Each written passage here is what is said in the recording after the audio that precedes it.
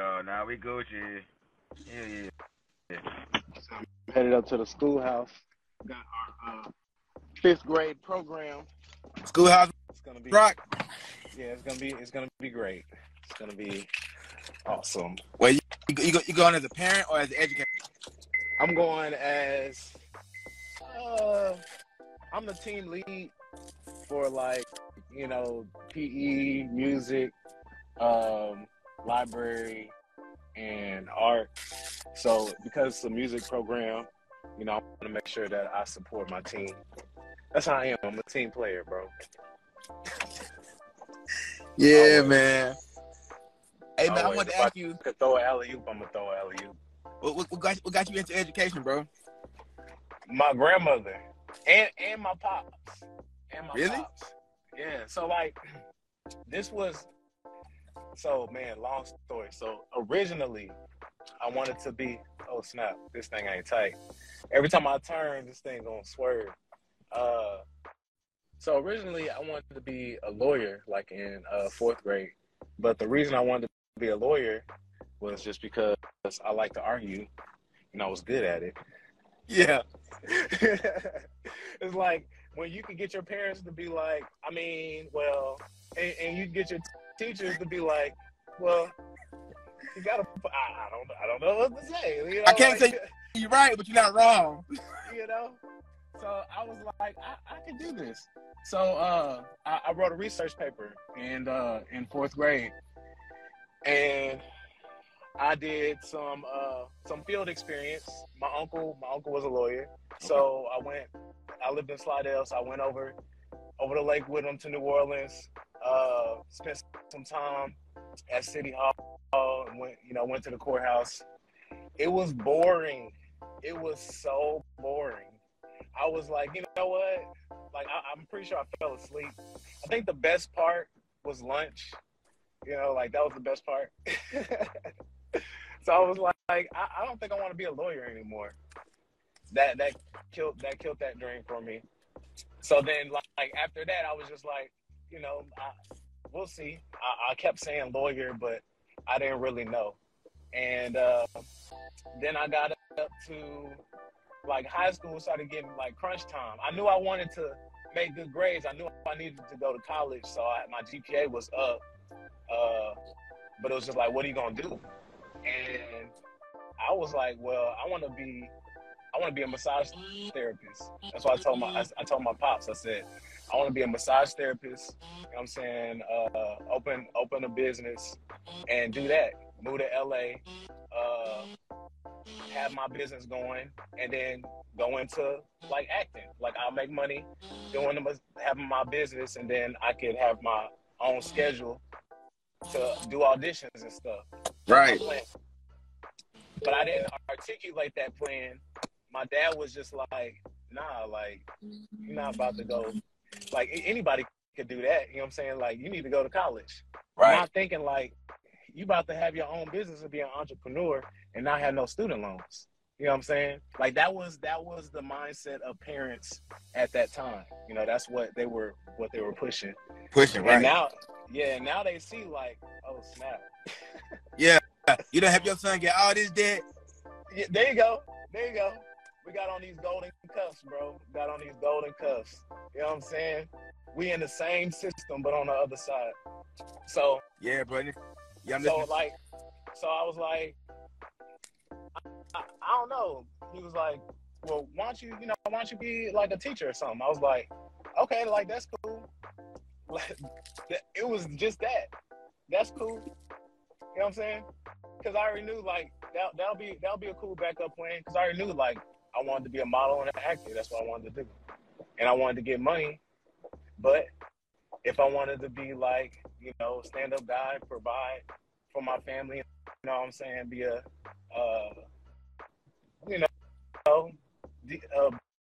member of society, all that, contribute. Yeah, a functioning member of society. Then teacher, that's straight. So that's pretty much how I got into that education. I said, all right, I'll do that, and I went to Southern, got in the education program there, realized I didn't want to teach in Louisiana because they pay a lot less, and I got to spend some time in the schools. And they were also teaching us, they taught us well at Southern. And they taught us like the ranking of the states, like based on quality of education, you know, like, and I was like, sure, I don't want to go to one of the states that's one of the lowest.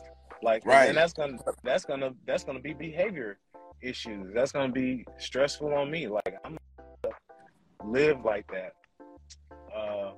But lo and behold, I've been living like that for the past 10 years. And now it's time to seek out these other ventures. Yeah, bro. I think it's crazy too because as an educator, you want to be there for the children, but you don't expect what these children are going through. And I feel like with my mom, one of the things that really affected me in a positive way was understanding that, you know, because she would take time from our family time, if you will, every now and then to spend time with the kids. And you know, me, I didn't really trip on it, but my sister really wanted that time, that family time, right? And for me, it was just cool because I began to see, okay, cool, man, he ain't got no family, bro. Like, he ain't got no clothes. I never forget. Yeah. This is right here, bro, has been one of my craziest riddles of life. I would go to school, and I have like one or two classmates that be fresh as hell every day. I'm like, man, bro, I went in uniform. They got it made. And as time would have it, I would go to college, come back home, draw the same, because, you know, my house was like in the path of the school. And I realized, this nigga living in the hood. He fresh as hell. But what opportunities did he go without? And the best he can do is be fresh as hell. Yeah. I was like, whoa. So, you know, it was, you know, I guess for the children, for the students, it's dope because you get to see everybody ain't got it made. But as an educator, it's like, you know, I guess you just come with the job. Man, I've like in the past 10 years, like I show you seen these grades, bro. In the past 10 years, like I've experienced so much life. Like it feels like a whole lifetime. Just because of like all the stories, like all the lives and people that I've like touched and like have had insights into. And like it's a lot. Like it's a lot on your, you know, your soul, your psyche. And you know, I think the biggest thing now is like the kids that I deal with at school are the same age as my kids at home, you know, and so like I'm giving my all from when I wake up to like nonstop. And like my kids don't necessarily get my best because like they don't get me first, you know, like they get what's left over at the end of the day, and I'm exhausted. At this point, it's a lot better because I'm not working that daycare job. I was working after work, you know, for, you know, a little extra change, and I had to cut that out. So yeah, it's funny because my mom, and you know, it's interesting. Now that my mom and I have this dialogue, because I'm out of the house and I don't really have to rebel to speak my mind. right. We cool as a fan now. Oh yeah, you know what I'm saying? And what's so interesting is, I remember graduating high school and coming home and treating home like it was Baton Rouge, to say that, you know, I'm down the street, but I ain't spend no time with moms. And I had to explain to her, it's like, you know, when I was younger, you was always gone. And so I naturally am always on the go. And so I feel like, you know, it's a bittersweet thing.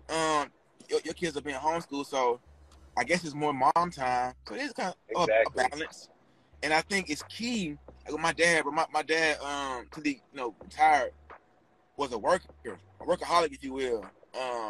And you know, for me, I took on the same traits. And I think it's just so important to see for the youth to see that it takes work ethic and it does take going to work. Now, granted, you ain't gotta clock in and clock out. Whatever your job is or your trade is, it's equally important to put that work in. So, you know, for the time you did overwork, I think that it served a good purpose. Yeah, yeah. And I look at people like I like just like I look at my students, my coworkers, and their stories. Like I look at people I haven't met whose stories are well documented, like LeBron and like Samuel L. Jackson, Denzel. Like LeBron is an excellent example of like greatness, just because like of how much time he has to put into what he does, and yet his kids don't want for his attention. You know what I'm saying? Like his wife don't want for his attention. And he does have an off season, so there is sort of a balance. There is an off season, and the amount of money he's making can provide a lifestyle that everybody's comfortable with Now, him being gone for a little while. You know what I'm saying? I want to challenge you here with this question. I love challenges. I feel being in public schools, it growed me up in a way where I felt like if I was homeschooled first, I wouldn't have the relatability. Like, it's funny because like I think about it, and my mom picked up on this, but from K through 5, well, elementary school for the most part, it really defined who I am as a person. Okay. I realized I finished my work faster. I help people because my work already done, and then it made me neutral to everybody. So I ain't gonna say the lames, but the more reserved people, the sports people, the cool people, the very intelligent people, the nerdy people, I vibe with everybody. Exactly. I have those same traits now. Yeah. And it's interesting because I really related back to that time period. So my challenge question for you is, do you feel kids in the public school should be homeschooled second, or do you feel like your children, they should be homeschooled first? What's your take on that?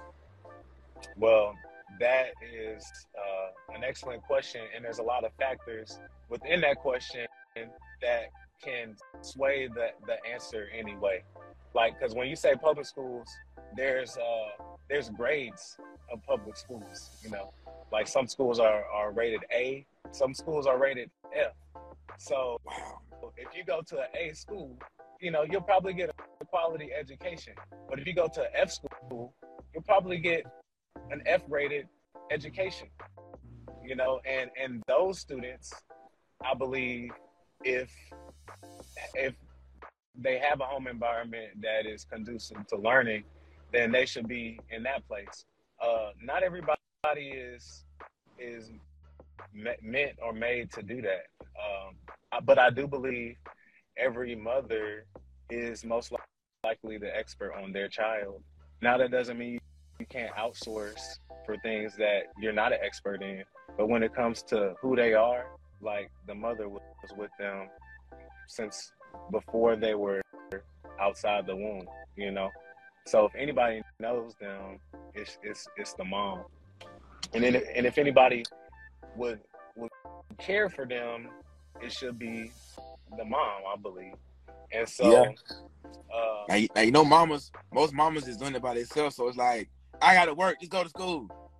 Yeah, and when you playing both roles like that, and there's no support, I don't see how that's even like an option, But at the same time, there are a lot of women out there that have jobs that allow them to do that. Because really, public school system was basically shaped by the Rockefeller family. Yep. And so they were. What did he say? He raised what education is to develop a country of workers and not thinkers. Workers and not thinkers. Workers and not thinkers. Oh, and so how do you produce that? You teach them everything about nothing. The worker mindset. You teach them. You teach them everything about nothing, and then you have them conditioned to the work day, and it takes 12 years to condition a person into that for it to last. So do you know why they introduced colleges? Are you familiar with the history? Mm-mm. So what happened was this. Now, mind you, my grandmother was born in 1927. Okay. And if you look at the newspapers, the U.S. was sold to I'm sorry, no, what did it say? USA sold to U.S. bankers. and that came out in 1927. So in 1907, the Board of Education was created in 1907. 20 years later, the USA was sold to bankers. So they locked the game down early. But what I want to say was, they noticed that there was a gap between the working class and children. So if children finished, junior high school by 14, 15, right, you had to be 18 to work, right? Okay. And so what is that middle? Let's put them back in school. Let's teach them, you know what I'm saying? Yeah. And then usher in college. And then with college, the same system. Teach them a whole bunch of nothing, charge them, and then have them pay. And with adults, their version of that was homes. So, not going for the tangent, but in so many ways, like they got us good. Yeah. So basically, back to your question, now that all that's been cleared up, I feel like if you know how to read and do math, like, because it's like, why are you doing all this algebra and trig, but you can't balance a checkbook? Like, you can make it through algebra too, but you in debt. And just to add a drop of confidence, I'll let you finish. It's crazy because in Atlanta, Atlanta is 2-minute warning. Atlanta's black capital, so they taught us how to do a checking account or savings account at elementary school, but they also, check this out, because my school was in the hood and we didn't have spelling bees, I felt more competitive because I know we ain't had nothing like that. So if we did have something, if I did have that exposure, I could have been in a space where I was actually conditioned to not be vocal because everybody was smarter than me. So, being a big fish in a small pond, it kind of helps. But then I feel like if you're in a small pond and you want to be heard, going to a larger school or more important school can work against you. And that's kind of what I feel like you said with the mom. I think some moms for their child, I feel like certain children should be homeschooled to develop them before they go into public school. Yeah.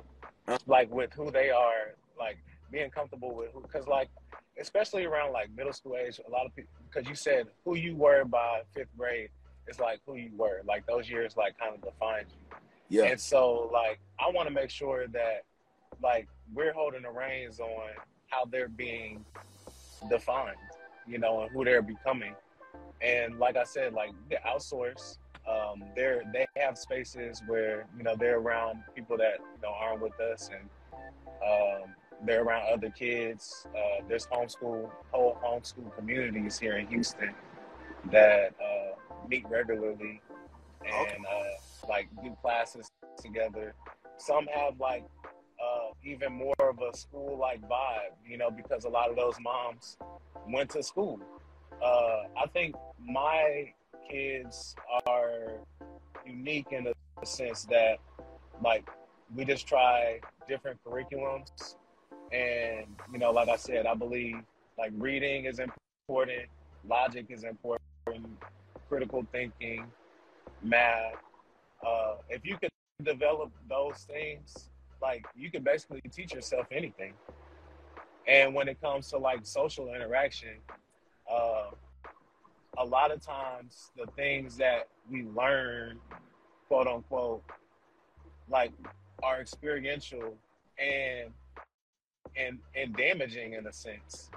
And sometimes we don't have the knowledge to know like that's not right. Like I've experienced that and that's not right. And you go along and you made it a part of your life to, pass on that trauma and not realizing that you're doing damage.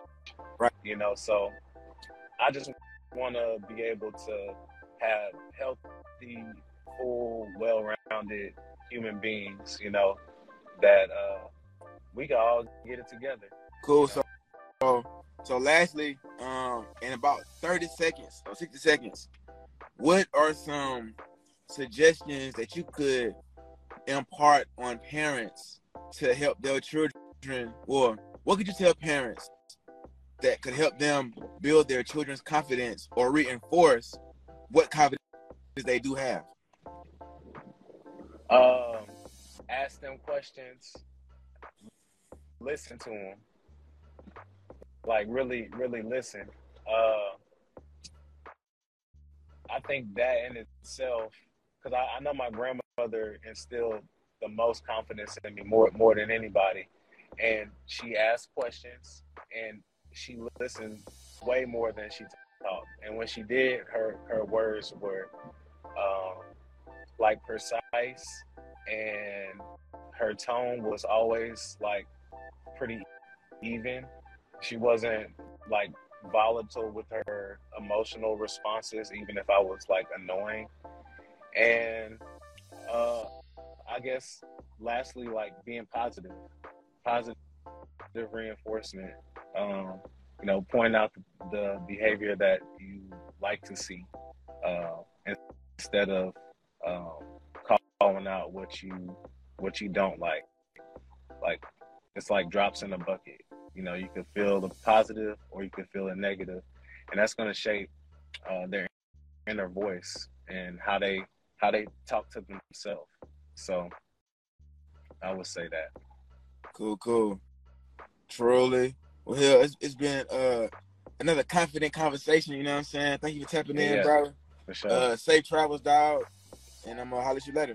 All right, bro. Peace. All right, truly.